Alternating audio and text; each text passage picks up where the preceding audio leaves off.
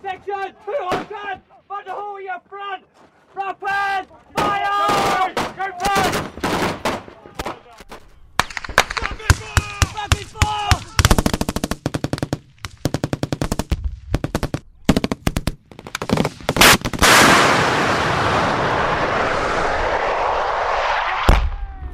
Oh, 040 Alpha, confirm that's bombs dropping on Mazdarak. Fucking hell!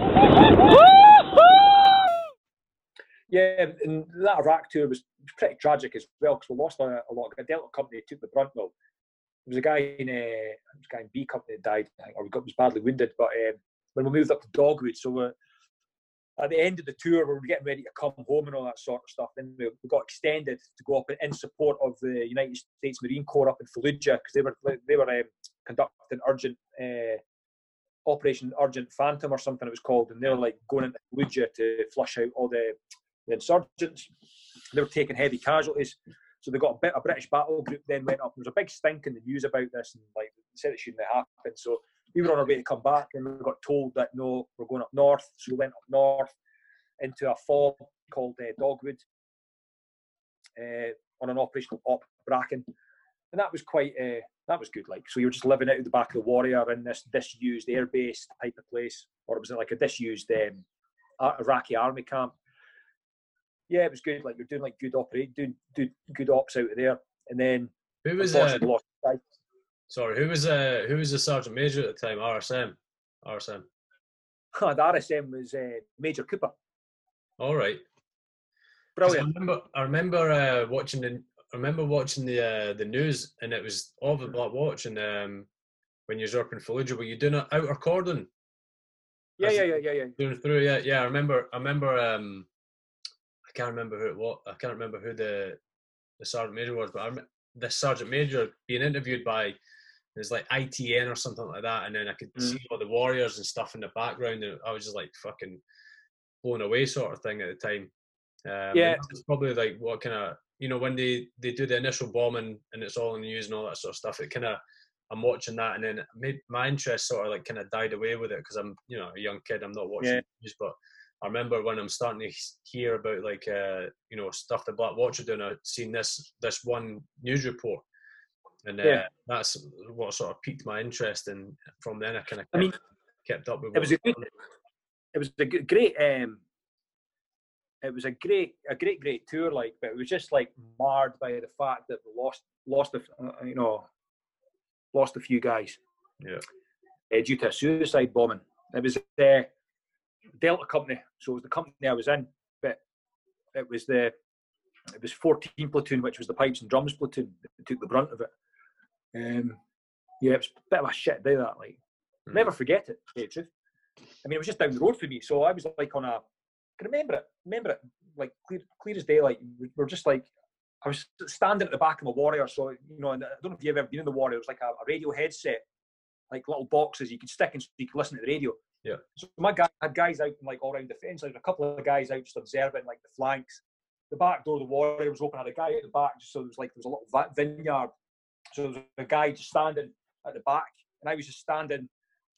Had my kit on, but I had my tin bin unthingied, and I had the headset was just locked underneath, and I could hear it.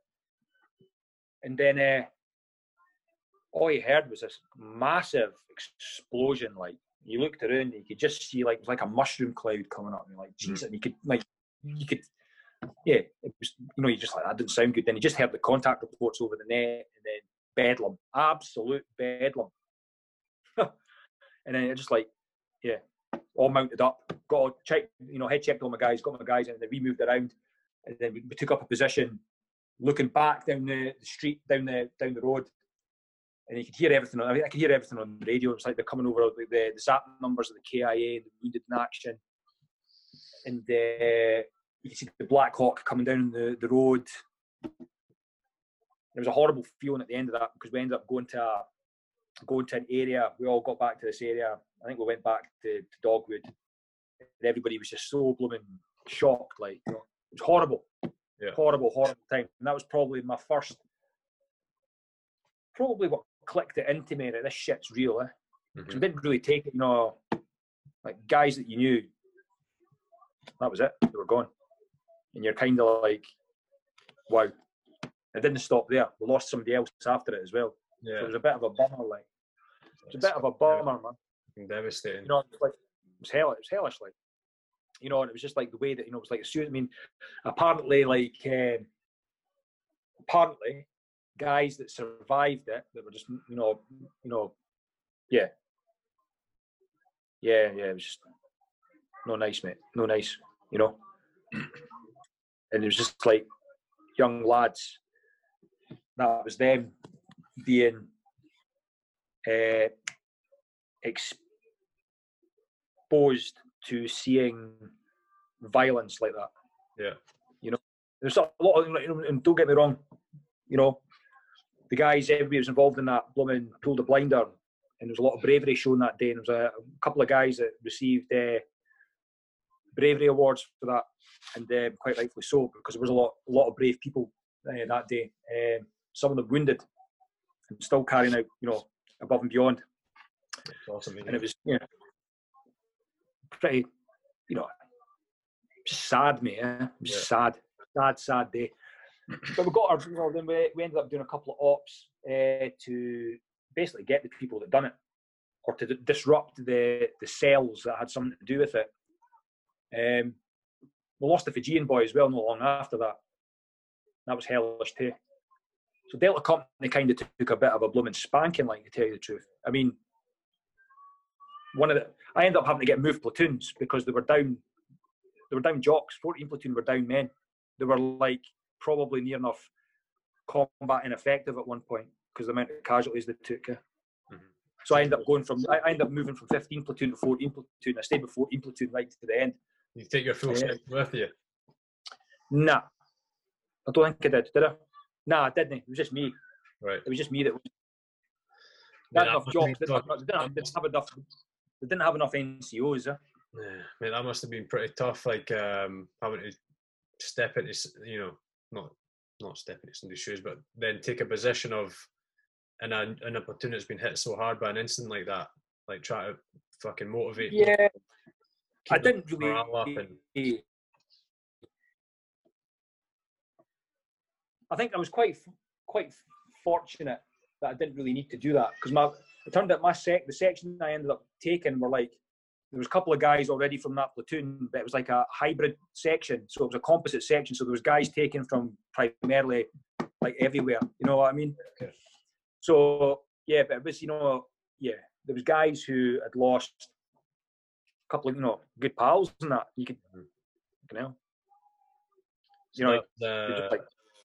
you just had to try and keep people's spirits up and get the crack with them, and you know, that was what you had. 2004, was it? You said? Yeah, 2004. Then at that time they were doing with, like, I know from just old videos and stuff like that. At that time they were doing a lot of like vehicle-borne IEDs. Is that what that was? Yeah, it was a suicide bombing. Yeah. So yeah, what was it like? Was it like a drive-in suicide? Yep. So they were at a VCP, bog standard VCP. The guy drove up. Bang.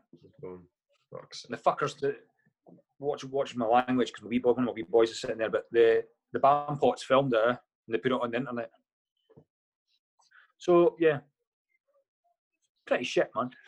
But never mind. So where am I now? So Iraq 2004. What else did I do after that? About your time in A Company in Afghan. You were in A Company, right? Yep. Right. So I'll not take up too, you know, like labour the point here. So after I done seniors, probably after that tour, but it was about 2006 or something it was when I done seniors. I ended up having to do seniors twice because I broke my hand. Oh, fuck's sake. So I was taking cover. So you end up, you see, but in seniors at the time, you went out to Malawi. What? So you went out to Malawi to do battle camp. Jeez, yeah. So I ended up doing 2 battle camps, mate. I ended up going out to Malawi twice. And now, it doesn't matter what people say. There'll be a lot of people that, if they watch this, will say, I'm fucking talking shit. I didn't fail seniors the first time. I broke my hand. Yeah. I was RTU'd. I was medevaced out of blooming Malawi, because I Oh, broke yeah. my hand. So I just want to put that to bed. I broke my hand, lads, right? I broke my hand. Still had to do the, Hey, still tell had to him- go down the tell break him- one more time. Tell them one more time. Eh? Tell them one more time. I broke my hand. I didn't fail it, right? But anyway, I passed it, no problems. And then promoted. Can't remember. I did done an Iraq tour as a platoon sergeant with A Company, and not long really? after I promoted. I was working with the Danish. That was quite strange. That was a strange tour, that. Yeah. So, yeah, it was wild. Like we were working with a Danish battle group. The Danish at the time wouldn't do any offensive operations. They wouldn't do raids. They would do the outer cordon for raids, but they wouldn't do the inner cordon of the strike group. So they had some sort of like political Yeah. standing that they weren't taking in. I'm pretty sure that was the reason why. I can't really. I would have to maybe ask Sean Pratt or Hendo, because they were both in my platoon. They were in my multiple, but I can't really. I think that was the reason. Their political agenda obviously changed later on, because, like in Afghanistan, they were blown kinetic as fuck. Yeah. Anyway, they were cutting about in armoured vehicles. So their QRF, like this is one for you, right? This is how weird it was. Their QRF was primarily armoured vehicles. They had a blooming Leopard tank in their QRF. Fucking hell. You know what our QRF was? Snatches.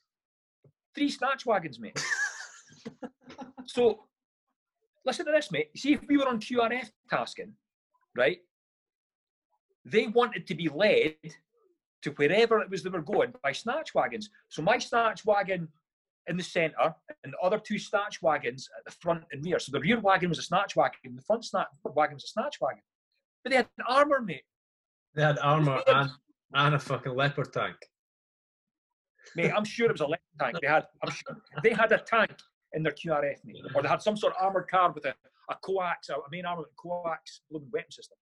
Oh, Mate, what did you have? You had blooming Jock McPlop and blooming top cover in the point wagon with an LSW or an LSD or something. Excuse me. That's like you being in bed and you sending your wife down the stairs to deal with the intruder. Mate. Fucking ridiculous. And the thing is, just down the road for us was the Lancs battle group with Warrior and Bulldog. Fuck me. Mental. Anyway, that was a good tour. Yeah, so I had 2 platoon. And then, so up to Afghanistan in 2009, I was thinking to myself, I'm going to take 2 platoon to Afghanistan. Tremendous. Up for this. We'd done that Iraq tour. The war and the conflict in Afghanistan was kicking off. The Paras had already been there as a battle group, the Marines after them, blah, blah, blah. I remember reading the newspapers about the Viking, the Royal Anglians in there, the Woofers. Mm-hmm. Then 3 Scots gets, deployment orders, right? Herrick 10, yes, nice one. So I used to, watch, getting ready for that. Watching like Ross Kemp in Afghanistan, blah, blah, blah. And then goes into work one day and I get told, in fact, Rob Cahoon, Euro boss in the Recce platoon. Yeah. Major as he is now. He was my platoon commander. Yeah. And I was like, right, nice one, young platoon commander, get to shape him, blah, blah, blah. We're going to Afghanistan. And then it turns out, nah, you're not taking the platoon to Afghanistan. You're going to support company. Yeah, there's somebody coming in to take over the platoon. It's like, wait now, what's going on here? So I ended up going to Charlie's Fire Support Company as Guns 2IC. Right. So Never been I was going to have going to do the GPMG course, the GPGSF course, but that was going to get put on hold. So I haven't got a clue about guns. I know how a GPM, I've done senior breaker. I know how to set up an SF gun kit. I know how to set up an SF gun kit. I know how to shoot a GPMG. I understand machine gun firing. I understand the principles and that. Don't know how to really deploy it. Yeah. Tough going. So I hand over my platoon. Ended up being machine guns 2IC because it was like this group, this FSG was getting formed. Were you snapping with that? Aye. I mean, of that's course, aye, I was. yeah. I was. But then I was kind of like, you know what, aye, whatever. My wife was expecting my oldest at the time. So this is about 2008. So we got the deployment order and all that sort of stuff. So we're thinking, we know we're going to Afghanistan, but we're doing all the pre-deployment, the pre-deployment stuff, going to Kenya and all that sort of stuff. So I didn't even get a chance to take 2 platoon to Kenya. But I couldn't go to Kenya anyway because my wife was due round about that time. Right. But they were still going to send me to Kenya, and it was thanks to my company sergeant major at the time. I said to him, and he goes, "Nah, you're not going to Kenya." But then the company commander at the time was like, "No, he needs to go because we're going to be doing drills." And he's like, "Nah, you don't get it. It doesn't work like that. The guy needs to be home with his wife and his kid, blah blah blah." So anyway, I stayed for your details and then joined the FSG as they were called afterwards. And then it turned out there was an FSG going to A company and B company. I ended up going back to A company as FSG 2IC. So right. Yeah, that was that. Kind of came around full circle, and then you're back. Yeah. Basically, and then so it was quite good. I enjoyed really enjoyed Afghanistan. It was great. It was great times. Yeah, it's the job role that the battalion got as well was that what you were expecting? In hindsight, like looking back, like the job that you ended up doing, is that what you were training to do prior to? Yeah. I don't think, I can't really remember when they told us what job we got. I can't really remember that. What I can remember is when we, we're getting this job, so we're going to be it was like an air assault battle group, but it was like working to a Canadian 4-star, and it was blah blah blah. It was like, am I right in saying? I think it was something like, it was like, you could call it like it was, like a QRF type of thing, really. You know what I mean? Type of thing. Yeah, I'm glad I'd done that job than the ground holding. Like, I think ground holding would have been a different dynamic and a different history for the battalion, because we would have taken a lot of casualties. Yeah, I think everyone that was doing ground holding at that time was taking a lot of casualties. It ended up being the highest number of casualties in a one tour period. Throughout the whole of the Afghanistan tour, the Afghanistan war sorry. Yeah, it was bad like that time. Yeah.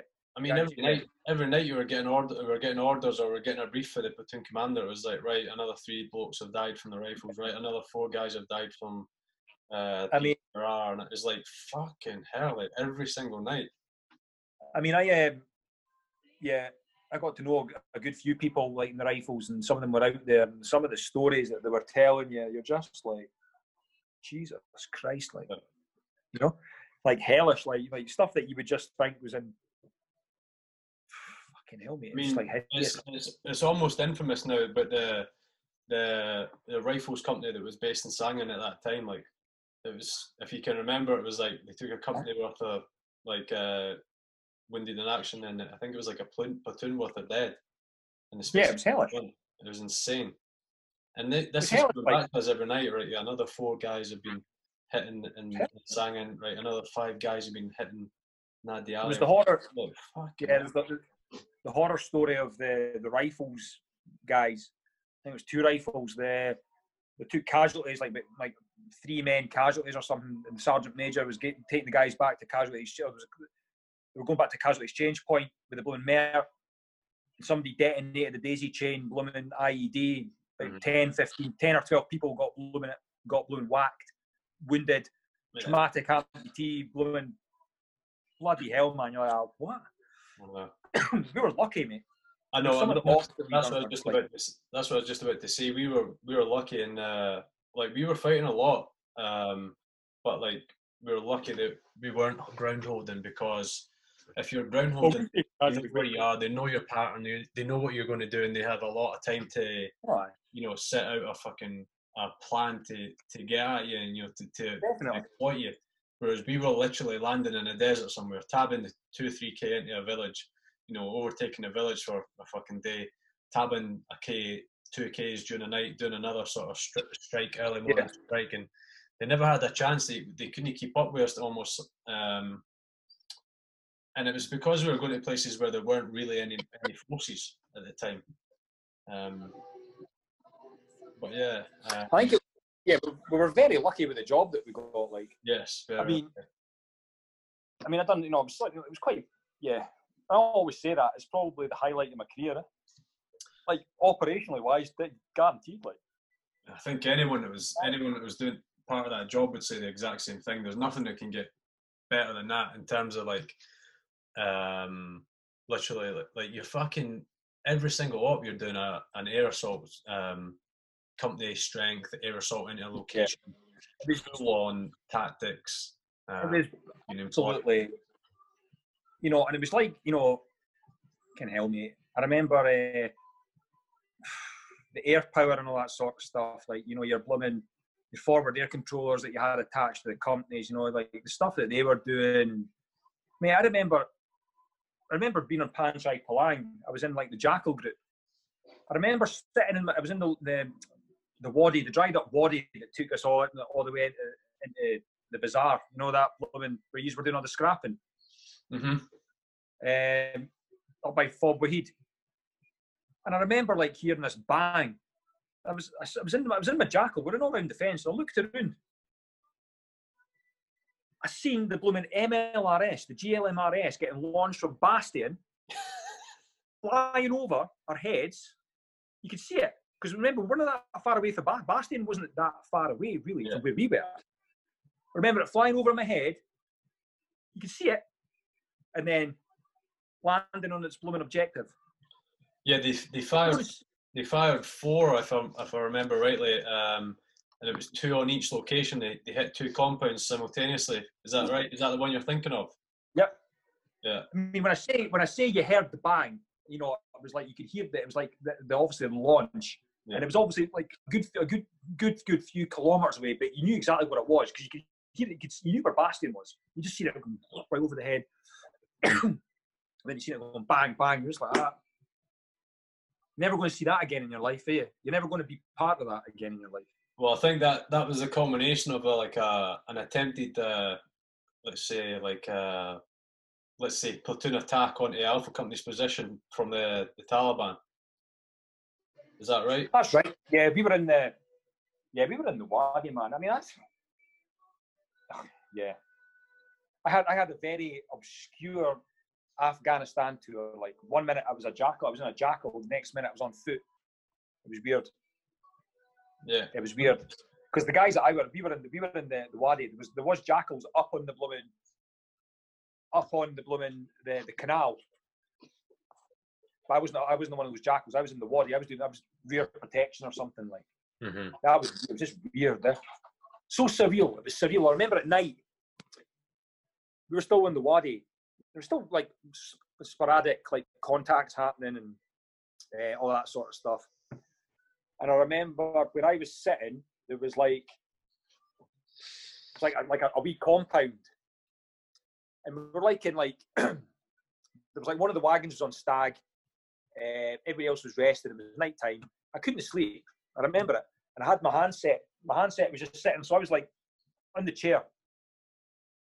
Because like my GPMG was on the pintle mount and that. I remember it. I was like just listening to the radio.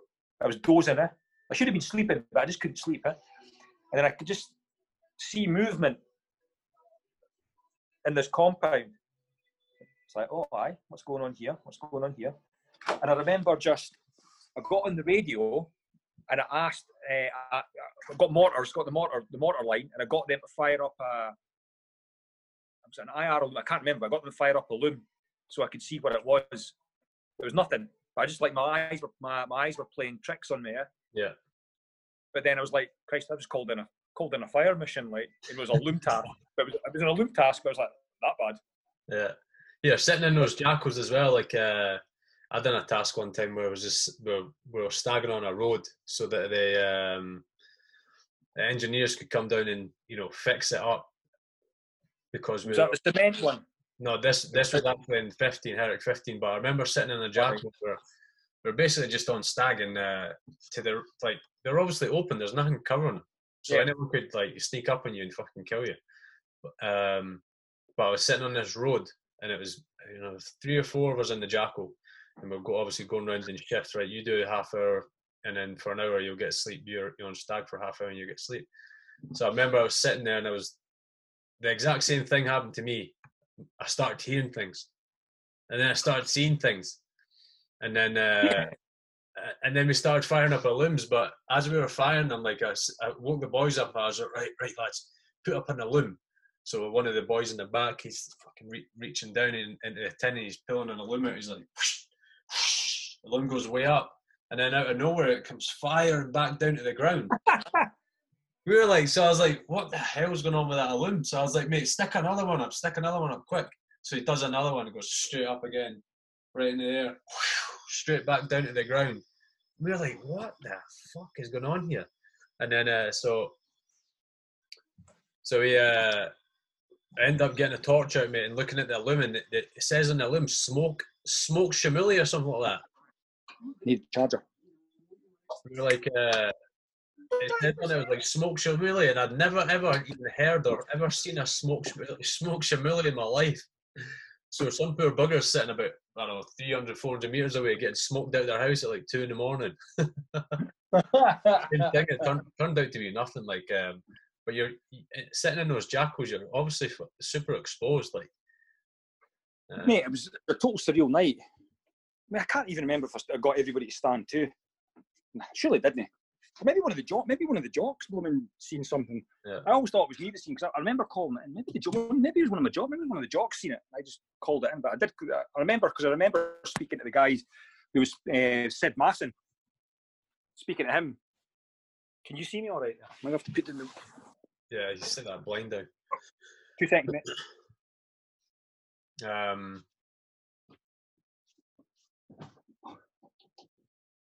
There you go. Better. I remember speaking to him, because that was you on the radio. I was like, aye, it was me, aye, good times, like.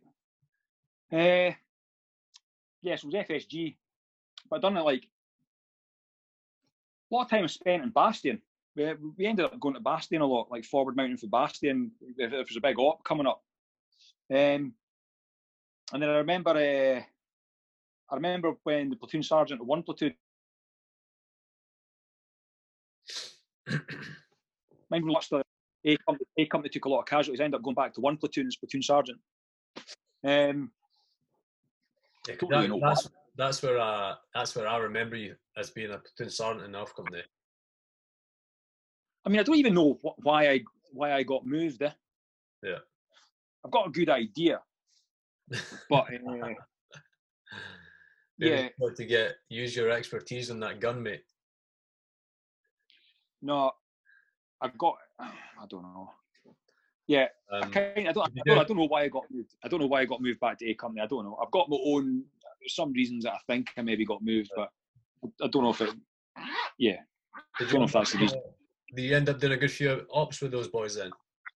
Aye. So I can't remember when did Gus Miller and that get KIA? I can't remember when it was, but I ended up doing a good few ops. There was a couple. One that punchy op was a punchy op helping the Canadians in Kandahar. Mm-hmm. When Tam Mason got wounded in action. Yeah. So I was platoon sergeant then when we had to do like a forward passenger lines up through B company and then up to the recce platoon and all that sort of stuff. That was good. That was really good. That was probably one of the best ops we've done on that tour. Yeah. That was brilliant. That's when I enjoyed it. So Alpha Company landed first, and then I was in Bravo Company. We landed second, and they landed us in a legacy minefield. And as I was walking in, obviously the Apaches had been supporting you because you had a good amount of enemy activity near you.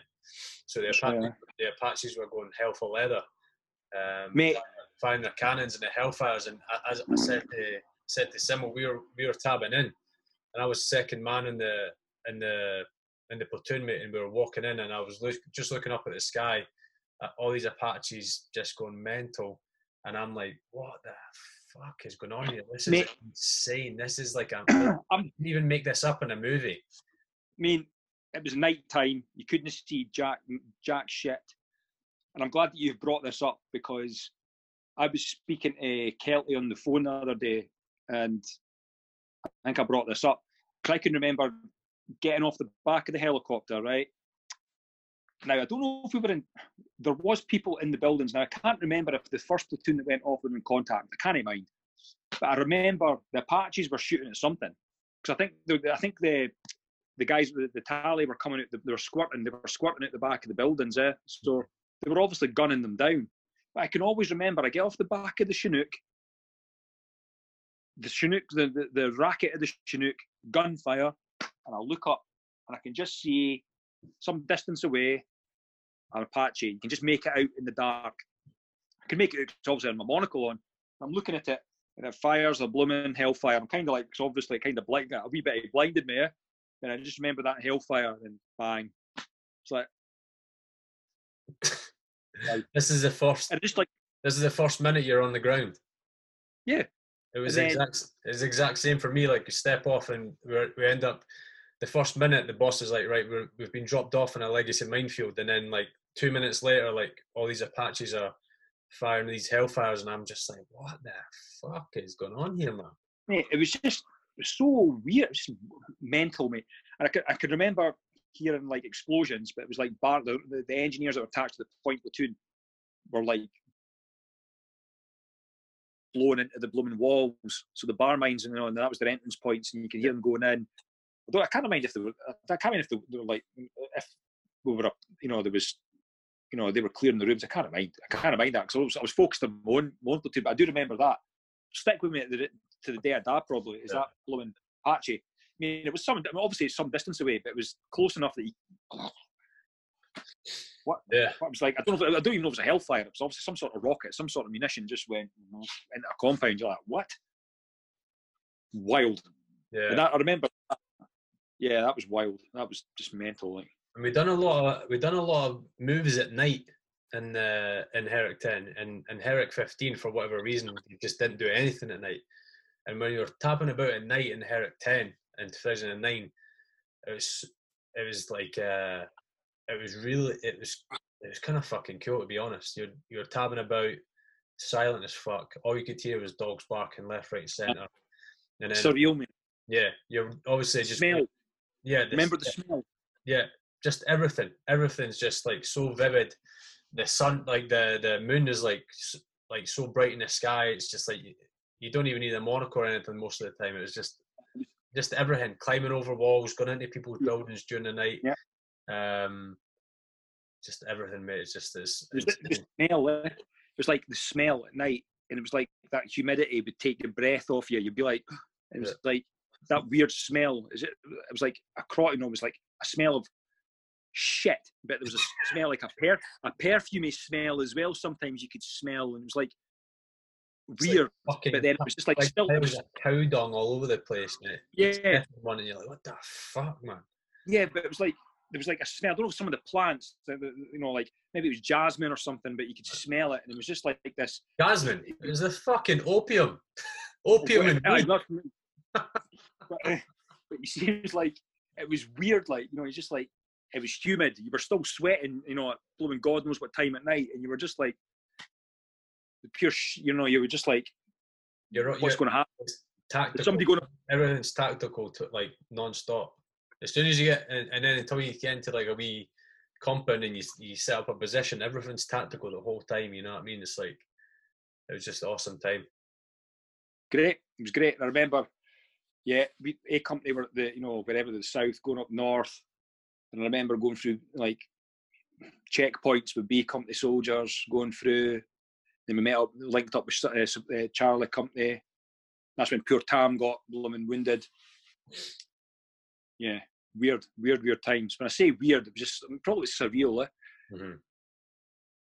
And then we had to go and clear that wadi. It was like, they were making a big song and dance about clearing the wadi because they thought, and there was nothing there, just spent cases. Was this cases. Was this to secure HLS to get out of there? Nah. We had to. This is the one when we all moved to the. You moved to a patrol base, a Canadian patrol base, and we moved to the other one, and the sandstorm come in. Right. Okay. Yeah. In fact, it's the same. Yeah. We went to an A&P patrol base, and they were all fucking out their face on heroin. That's right. The medics were trying to like save their life, mate. Fucking. we ended up, what's it we did? We ended up clearing a dried up wadi. So it was a dried up riverbed that we ended up clearing because all the firing positions onto the PB that we were going into were next to this wadi system. So we were clearing the wadi system as we went. And that was like pure green zone. Mm-hmm. You're like, so there could have, you're like, Christ, we obviously had air and they couldn't see anything, but you're like, Jesus Christ, somebody could be in, it was like, some of it was like that, just like, and then when you got to the other side, it was just desert, like that. Well, the fields that they've got, this like big cornfields are like you go up to like over 7 feet tall, so like you'd be walking alongside them, and then out of nowhere there'd be like a fucking donkey just stroll out the middle of the field. You're like, what the fuck, man? Nearly brass it up. Aye. I mean, Afghan. I look back a lot of fondness with Afghan. It was a good battalion. It was strong, good guys, good personalities. Yeah. Like the soldiers, the jocks, the NCOs, officers, the all like the leadership was just second to none. Like top down. The jocks were just like tremendous. Like, and it's the jocks that make it. The jocks and the NCOs that make it. And it was just great. Like, it was great being part of it. I loved it. Yeah. Do it all again. For me, that 6 months in 2009 was the best time of my life. Like, hands down. Yeah, it's probably like for you, just coming straight out of training. You're like, shit. Yeah. Wow.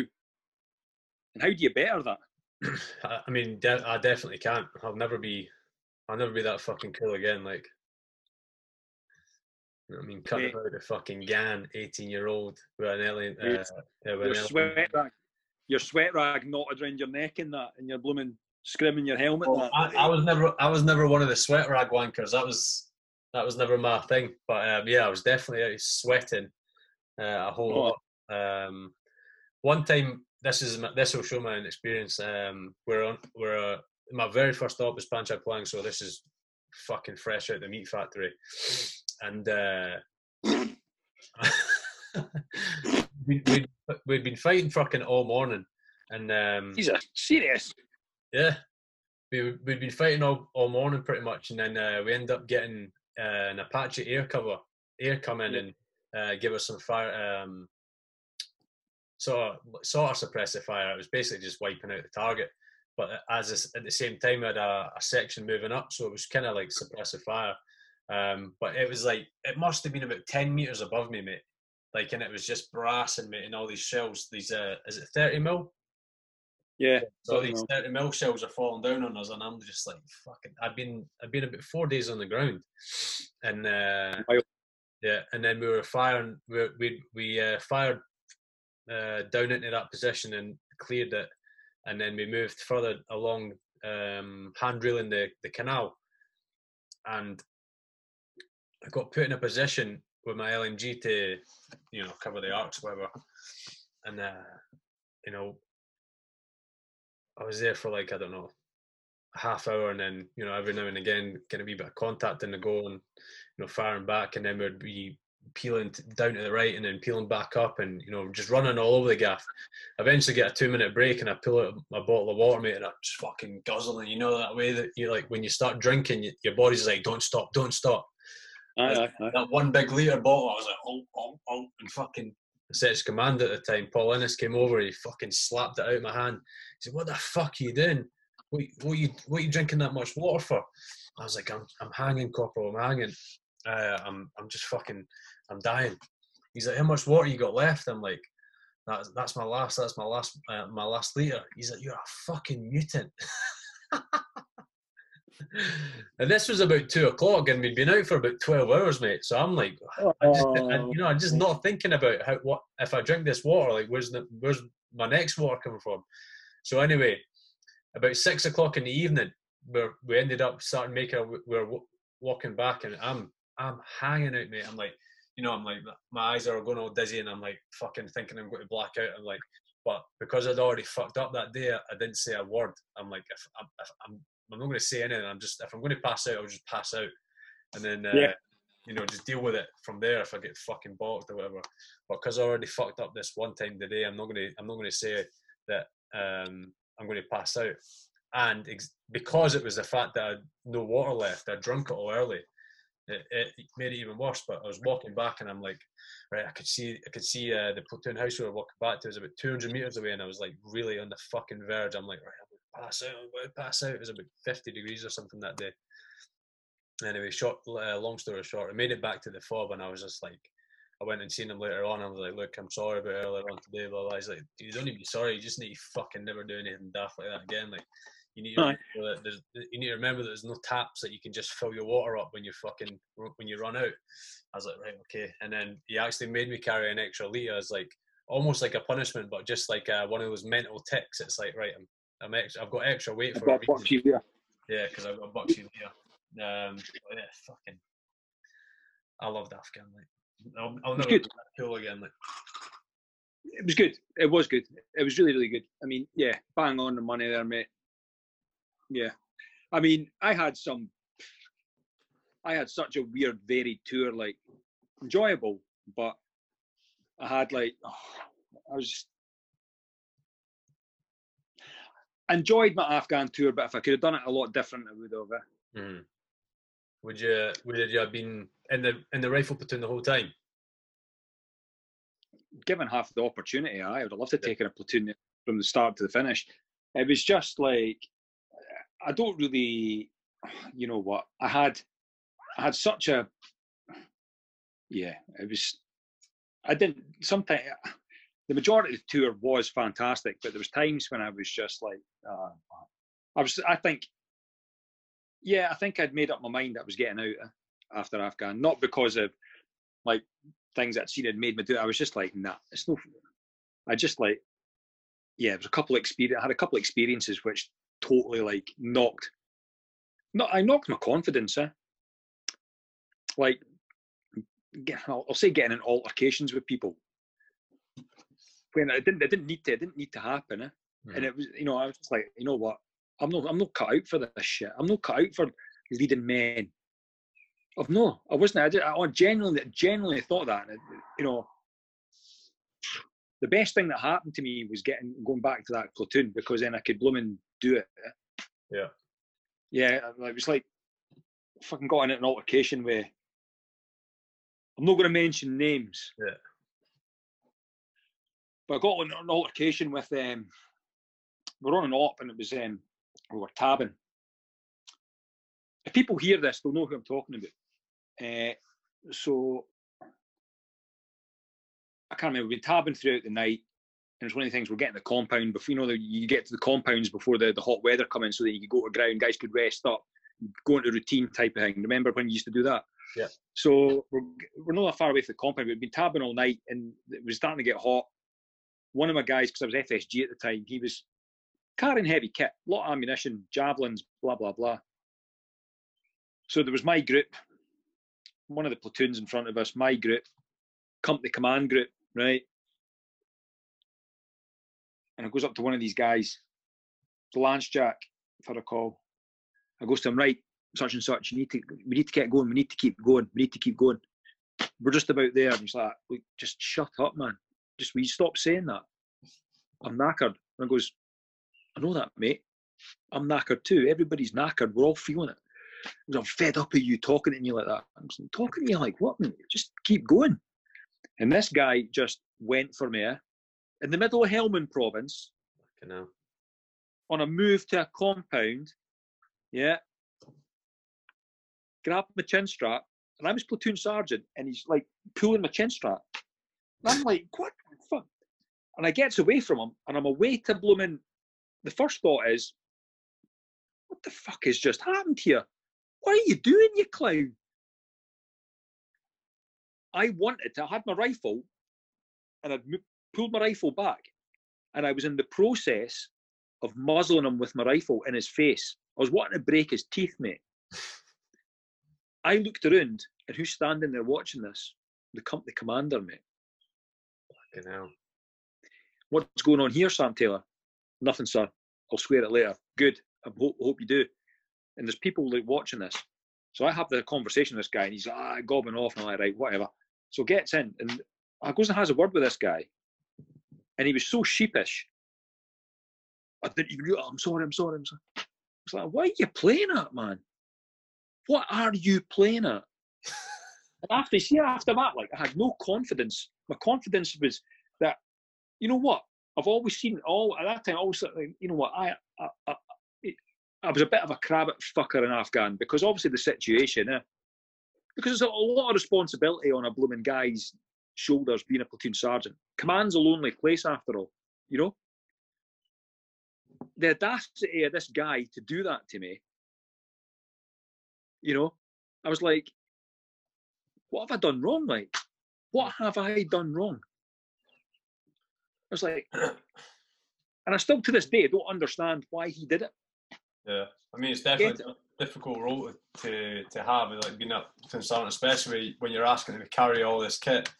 Fucking hell, a javelin, Jesus Christ, or a clue or whatever, or a gun and 1,000 and link, and then your rations, and then your water, and then your kit. And the thing, and you know, the thing was, I was not being, I wasn't being an asshole to him. I was like, we need to, you know, we're in this to get, you know, and it was just like 2 seconds. He just like, I was like, what's he trying? What are you doing? So it almost just like pulled the fucking pin, like quit in position. That's what he said. Like, there was people that seen it within the platoon, the multiple, and they were just like, you're a ball bag, man. And he was just like, and I'm just like, shut the fuck, let's get going. So we got in, and what I wanted to do was absolutely kick him up and down that blooming compound, but it wouldn't have done me any good. Mm-hmm. But it did kind of threw me, like, and I was like, I'm not up for this anymore, like. Yeah. I'm not up for this pish. I was like, nah, stuff this, like. Nah. If that's what, you know, I'm trying to help people and get them through shit, and they're just like, you know, and that was a bitter pill to swallow. But then I ended up going back to, for whatever reason, to A Company, and it was. And what I hear, this gentleman that we're talking about, this guy that we just made, I've not mentioned his name. Apparently, he's not doing too well for himself in the battalion, you know, so I don't know. Maybe it's karma. And I don't wish anybody any ill. I don't wish any shit to happen to anybody. Like, but I never did find out why. He never did say to me why he did that. And this same Sergeant Major was in my office crying because his life was pish. I was like, what? What? Anyway. So from that instant that you said that you lost a bit of confidence, did that impact on like what job you took next after the tour? Here we go. So so I remember they were trying to get me to go to Sandhurst, and you've probably heard this before from like people like, you know, like they've done all their career. I could have went to Sandhurst and that, but generally the RCMO at the time wanted me to go have a bash at Sandhurst. Nah, I was like, I'm not wanting it. And they hit you with the usual blooming stuff, don't they? Mm-hmm. You'll be good at that. You're officer friendly. The officers think that you'll do it. It's like, no interested. I was I was never ever in a position where I was going to go to Sandhurst, but when I was in the recce, the boss at the time was like, look, I think you'd be a good officer candidate to go down to Sandhurst, and he's like, straight away I'm like, absolutely fucking not. But he's like, no, you should really consider it, sort of thing. You probably go down there and do it quite well. And like for about a minute, I was like, fucking hell, maybe I could go and do that and become platoon commander. Then I realised, mate, that's just not me in the fucking slightest. Like I'm not. I would never ever want to be a platoon commander. You do a cool job for like a year or two, maybe if you're lucky, and then you're just sat behind the desk doing shite for the rest of your fucking career. I mean, and then when my mates and all start to go in Santa selection and that, and I'm just like, they tell me about it, and I'm like, oh yeah, it's really good for my career, and I'm like, I couldn't give a fuck how good it is for your career. Like, I could not handle being in Santos for 2 years. It's just not my class. Like, I'm not interested in that. I mean, this was obviously to be a colour boy, like, you know what I mean? Because that was the next, you know, so it would be a Sandhurst instructor. I was like, nah, no, I'm not into it. It doesn't interest me. And I got like a couple of other jobs thrown at me, and I kept on like, nah, no interested. And then a job come up for Brecon, So I was like, oh, for God's sake, nah. I didn't even want that. I didn't want to go to the battle school as a DS. Nah. I was quite happy just being a colour sergeant. Just, you know, it turned out that somebody else had been picked for machine guns 2IC. I was like, right. And I just like, right, what am I going to do then? And I was just like, you know, I don't want to go down to Brecon because it's, nah, stuff it. I'd been down there 4 times before just to pass the fucking thing. Never mind blooming instructing the stupid bastard course. So anyway, it ends up like, right, I got told if I don't take Brecon, you're just going to get a shit job. Like, right. So I takes it. And that was an all right 2 years. It was an all right 2 years, but it was, it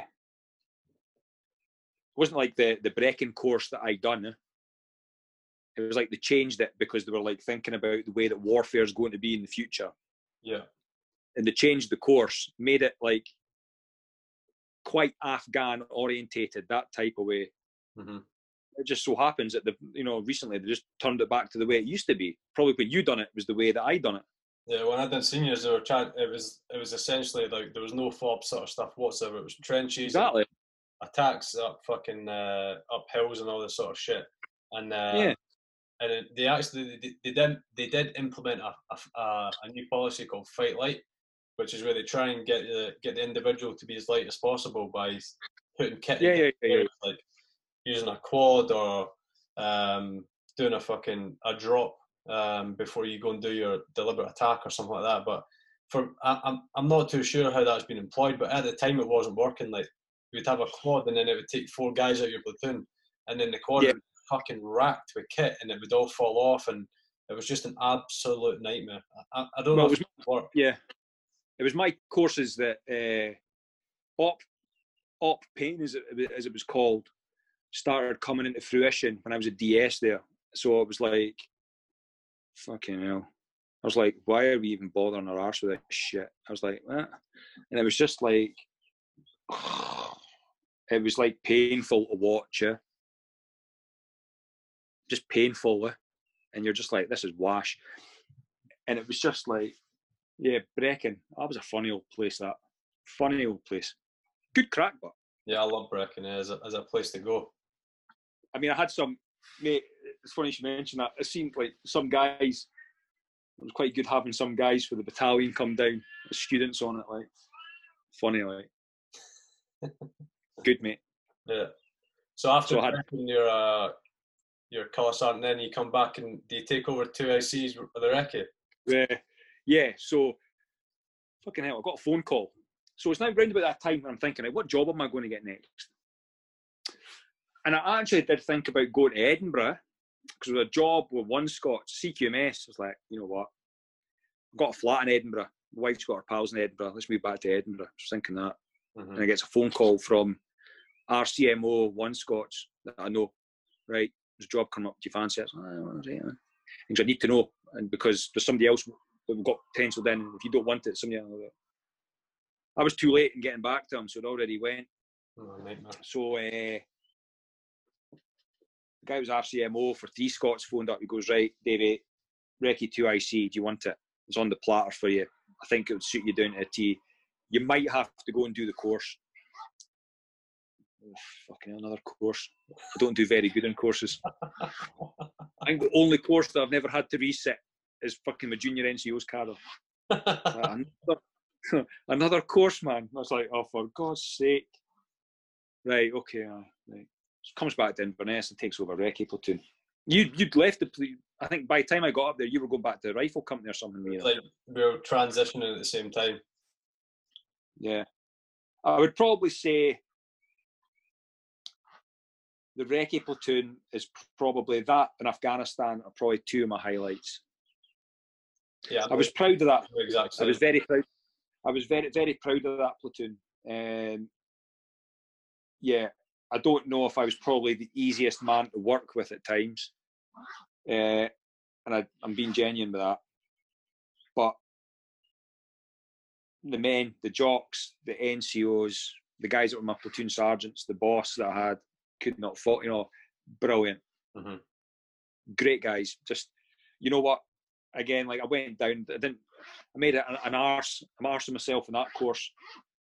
in fairness, this where a lack of confidence comes into play, and I kind of took it to lip service as well, because being the Brecon instructor, I was like, I've never been big-headed, Davey, and to tell you the truth, I'm being serious with it. I've never really thought very highly of myself, and again, it was a confidence issue about going down to do recce commanders, and at the back off of not passing recce commanders, I'd injured myself at the same time, so that didn't help matters. But for some reason, somebody in their wisdom decided to keep me as recce 2IC, and it worked. It worked, and without sounding big-headed, I don't think anybody that I worked with in that platoon really did not like their time. Yeah.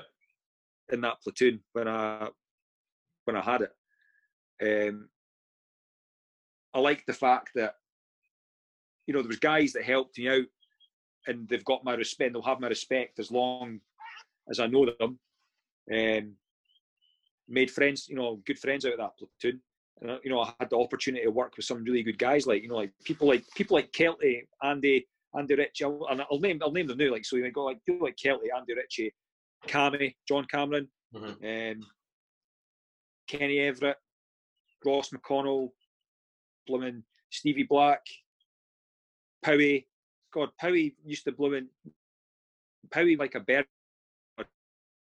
He used to blooming hide all the blooming shite that I used to create. Ross Hunter was my platoon sergeant for a while in that platoon, and you know, it was just like, yeah, it was just a good platoon. Like, you know what I mean? Cleaning blocks.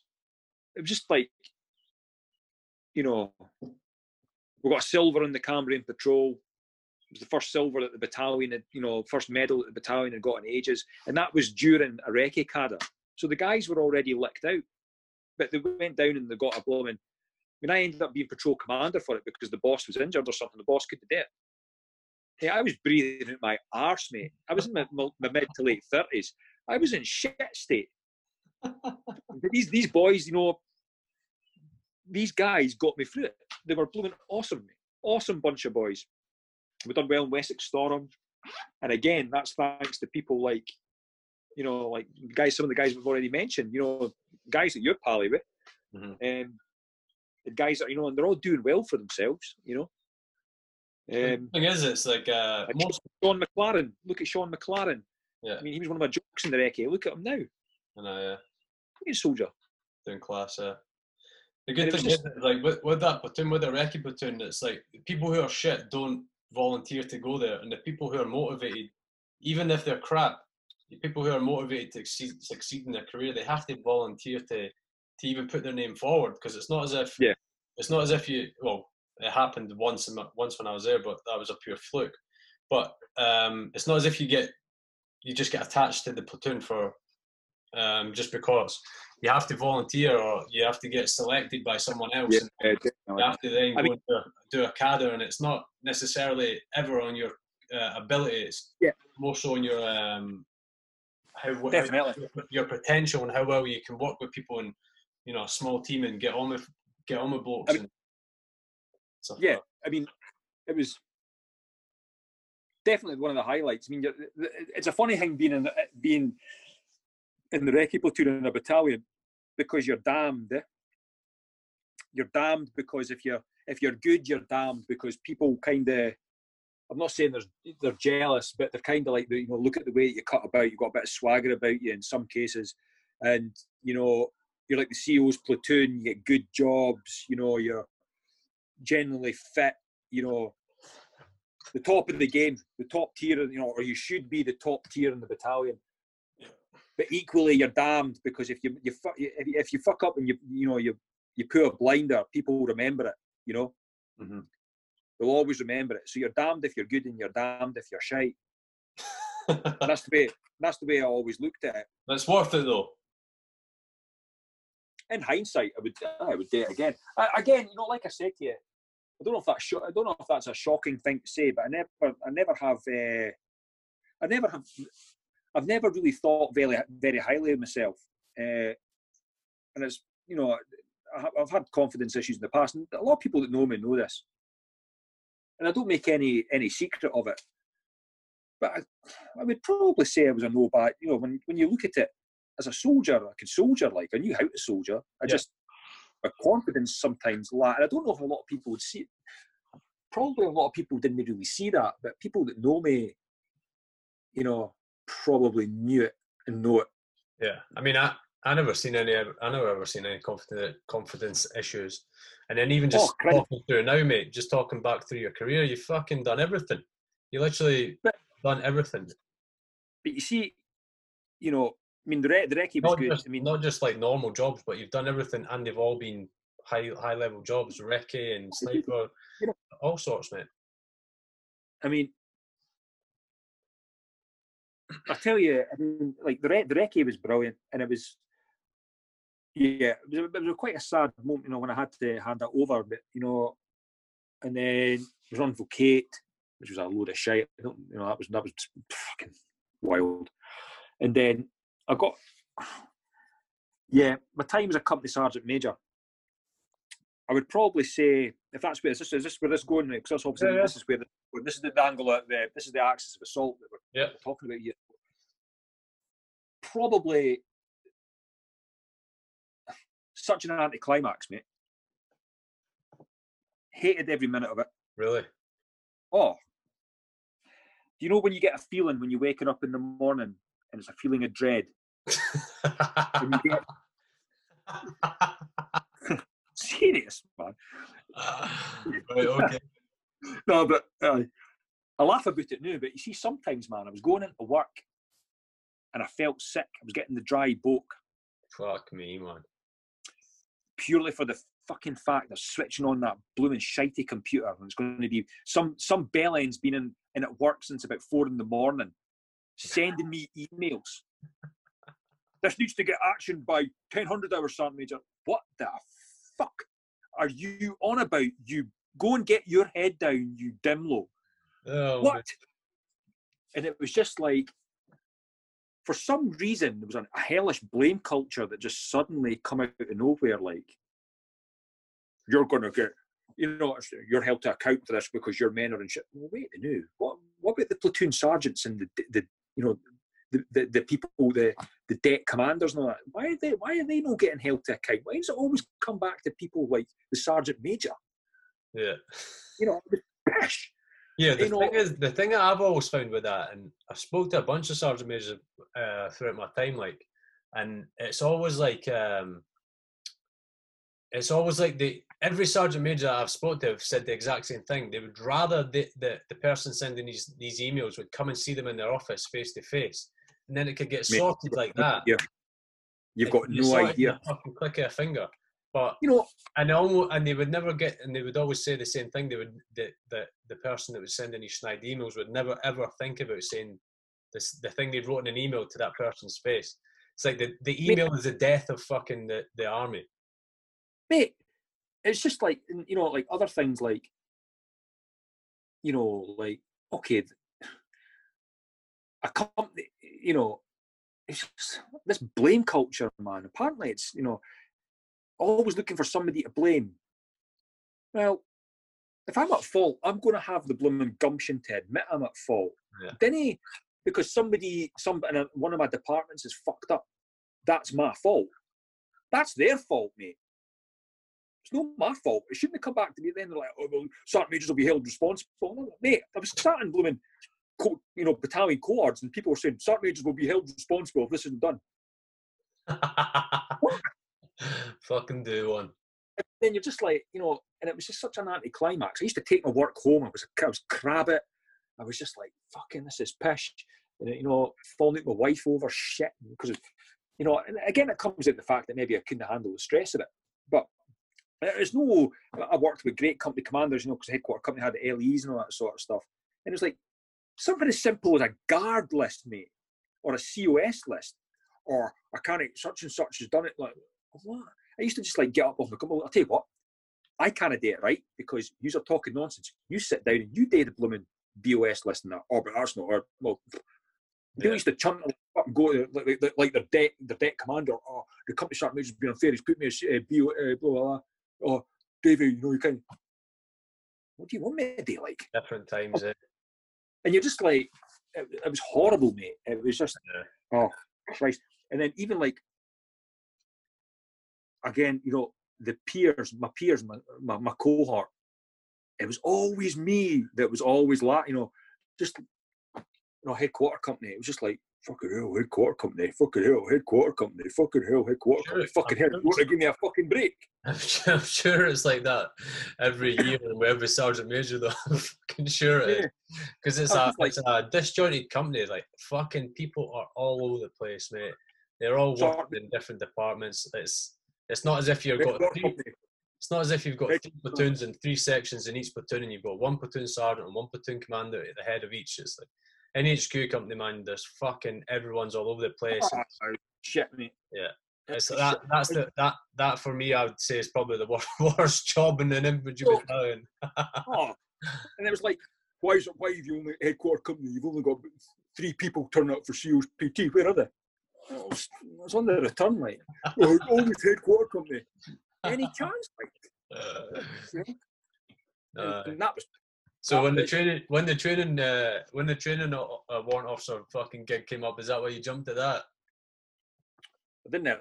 The thing is, mate, I was getting it. My time was done. My 24 years was coming to an end, and some people kind of, you know, people looked out for me, and they did, because they weren't wanting to put me, because I was settling. You know, the people did square me away, and you know, like people like the company commander at the time, and all sorts of people squared me right away, and you know, ended up working with a great team. You know, you couldn't fault who the training officer was. You know, it so happened it was great because he was a good pal of mine. We went up through the career at certain levels at the same time, roughly, and you know, that helped. But then I had good training sergeants, good training corporals like yourself, and it was good. It was good, and that kind of did, like, you know, I kind of like, you know, training, you know, yeah, getting, you know, but still seeing some blooming, you know, it was just hilarity and just some absolute fucking craziness happening in the battalion when I was training one officer, just like that. This isn't hard, like, this is training. And you're like at one point, corporals weren't allowed to run light, you know, like static ranges because they don't have the right qualifications, or what? What's the point in going to breaking, mate? That's their only job, is to train fucking guys to shoot.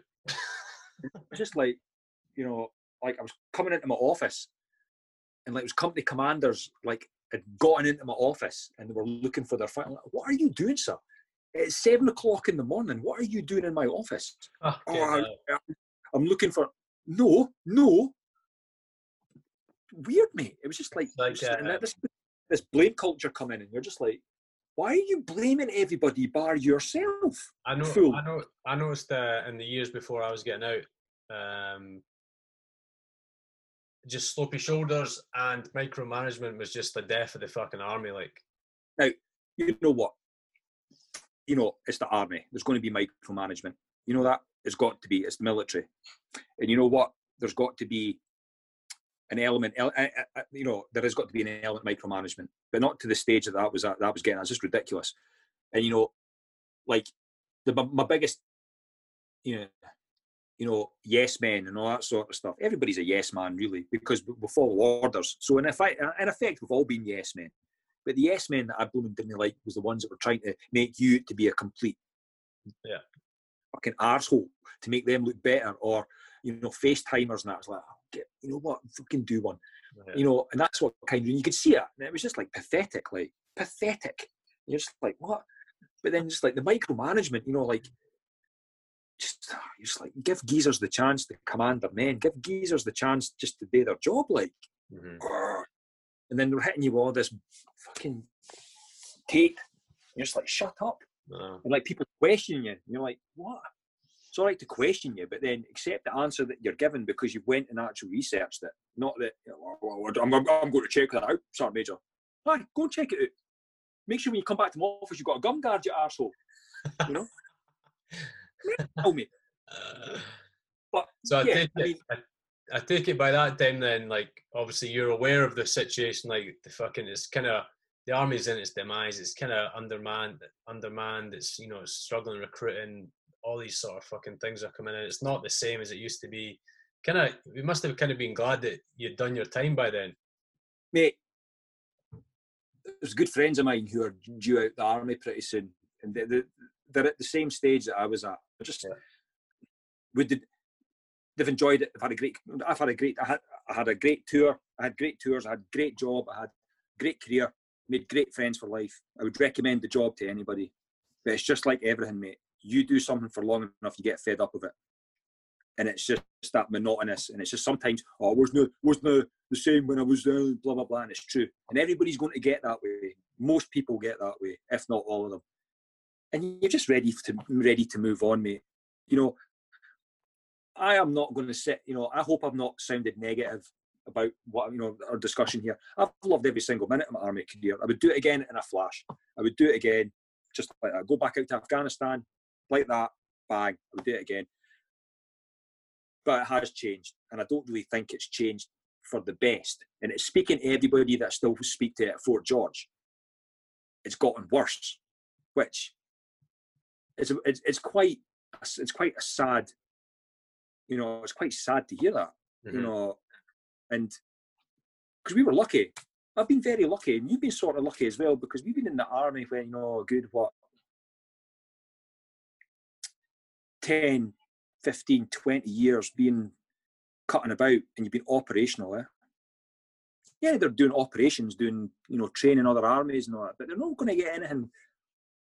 I don't think there'll be anything in the horizon like there was for Iraq or Afghanistan. No, I don't think there's political or public will for it. You know, if it was to kick off again somewhere, I don't think they could muster vote to deploy troops again. And I don't think the public would stand by it again, especially not after fucking Iraq, Afghan, unless it was like an attack on the UK or something. Then, you know, that's the only way I could see that anything would ever happen in the near future.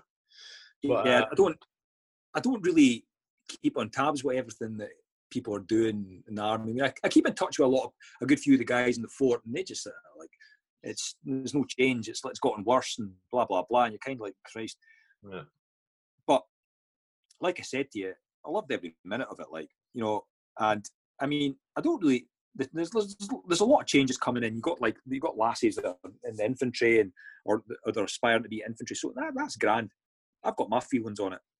I don't particularly think it's right. I'm not saying that women shouldn't be in the army. I don't think that for 1 minute. I do think women should be in the army. I mean, there you have it. Afghanistan had a medic, female medic, and she was top dollar, mate. She was a hard charger, and she done some very brave things, you know, and she was good at her job.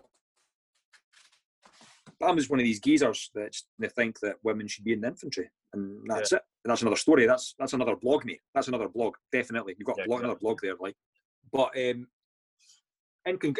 conclusion, before we stop, say that again, mate. I hope I haven't sounded negative. I've enjoyed. I hope I haven't sounded negative. No, it's been good fucking hearing the crack, like, and like I never knew you'd done fucking so much in your career, like. Oh, I've done a good bit, aye. Yeah, you've had class jobs as well. Like, it's like, you know, that's like what you'd aspire to do as you're progressing, like as a jock, recce carrier, and then as you get to full screw deploy on tour, platoon sergeant deploy on tour, platoon, then fucking sergeant major, and then all this sort of shit. You know, like everything that you've done there for me, you'd like that's ticking the box for like an ideal career progression, like. I mean, again, I could go into a lot more depth. I mean, you could go into a lot more depth and things, like, you know. I mean, I've not had any problems. You know, like listening to some of the other blogs, I've not had any problems. Yeah. I mean, the only problem I've ever had is that, you know, for a good long time, was a lack of confidence, and that was just something that was like. Maybe I should have just got a blooming wet wipe and wiped my wet fanny or something. Yeah, I mean, like, I never had anything major. You know, but you see, like, you know, when you're in an infantry battalion, you're going up the ranks and you know, things are expected of you. You've got to have this aura about you. You know, you've got to look like that. You know, I've always told, like, if you look like you look like you know what you're doing, people generally leave you alone. And I'm not going to lie to you, mate. I just made it that sometimes I looked like I knew what I was talking about, and I was like that. Sometimes I was like that swan walking from such and such a place back to my office. All right, sir. All right, Davey. All right, how's it going? And as soon as I got into my office, what the fuck? Yeah. Like, well, the amount of times that I would do the old bluff as well. It's like, you have to bluff, mate. You bluff your way through everything. It's like, are you good to go to teach the guys mortars in half an hour? You're like, fucking right, yeah, no bother. You run up to your room, get the pamphlet. You're like, fucking hell, what's going on? But just random shit. Have you done this? Aye, of course, sir. Aye. And like, as soon as you finish talking, you run away and get it done. And you know, just like, you need to bluff, mate, because as soon as people start getting a negative view or like start thinking you're a bit of a shit, and then that's it. Your career's kind of fucking. And I mean, it's not necessarily like big tasks. It's just like little wee things, like little wee white lies here and there. You know what I mean? To keep your head below par with it. I mean, I'll tell you what. Just again, just before we go, I used to have I was quite new and again. I used to throw my track like left, right, and Chelsea, like you know, at the jocks and that, and you're just like, you know what? I see after I'd done it, I'd have a place to sit or like make sure there's nobody in my office or something, and I would just like sit with my head in my hands and go, what the fuck have I just done? Like, why did I, what the fuck? That actually did not do that laddie the world of good. Yeah. And even like, mind Finno that used to be in. Yeah. Ginger Finno. Mm-hmm. Here's a part, right? When I was doing Afghan training, Finno for some reason lost a barrel of a GPMG in a woodblock. So this held up, this lost barrel of a GPMG held up a company's move to a live firing range. So who looked the asshole? Me. Mm-hmm. What did I do to Finno? I burst him. I shouldn't have burst him. There was no need for me to burst him. It was just me being a blooming flapping bam. That's what it was. If I just thought, all right, we'll find. But you know who ended up finding? You know, the recce platoon ended up finding them, and that's what got me. That somebody else had found his barrel, and that was embarrassing. I was like, oh. Fucking hell. There's no need to be blooming like that. And I was just like, you know, sometimes I would just like sit with my head in my hands and just go, what did I just do then, man? What am I doing? What am I doing? Oh, that was that. That's it. I think we've covered just about everything. Yeah. Christ, you could do about 3 blooming podcasts with my. I know, mate. Listen, you could literally just talk for hours and hours and hours if you went into depth of everything. But you know, that's like over 2 hours now. I don't know, probably about 2.5 hours, man. We barely just skimmed through, didn't we? There's so much to talk about. It's really interesting getting like everyone's like own perspective on things and like sort of like views on like what they were doing or whatever at that time in their career or how they thought it was going to end up. And it's cool just sitting down and talking. Like, yeah, I mean, I think it's a good thing that you're doing. Like some, you know, I think, yeah, I think people, maybe a lot more people would want to talk, but I think a lot of people wouldn't want to do it. I mean, the thing is, when I say I've got no loyalty, I do have loyalty, but I don't. Does that make sense? I mean, I'm out the army, so it means nothing. I'm not saying anything which is like. No, and like that's the thing. What we said is like, well, I said like it's definitely not it's not a place where people should be coming on and thinking that they're just going to bash the fucking army or bash this one person or bash their career or whatever for 2 hours. Like, no one's going to fucking want to hear that. Like, I don't want to hear it. You know, if people end up going off on a tangent and then telling a story that gets them fucking fired up, whatever, like, yeah, no worries. Like, I'm not accountable to any cunt, and I don't think you either, but no. Oh, no. And I'm like not I said, I'm not that guy anymore. I'm a civvy now. Like, so I can say what want. And if people didn't like it, they didn't like it. But Mate. I hope, yeah. I mean, what happens now when you put in the suit? Probably Tuesday. So we'll probably go in Tuesday afternoon, something like that. Yeah, or maybe Monday. I don't know. I'll just play around with it. But yeah, thanks, Davey. It's been absolute class. I can get to delve into your career and listen. All the things that you've done there that I never knew of. Sniper platoon, like we said, bloody Kosovo, all these sort of things. Class. Yeah. So Gleaming career. So just so I should have maybe put a bit more meat to the bones of the sniper thing. I done it. It was a sniper cadre. Yeah. But it never the fruition. I ended up being recce. But I actually thought I was going to end up being the sniper platoon. Like at the time it was the recce and the snipers were one. Yeah. The sniper. All right. Okay.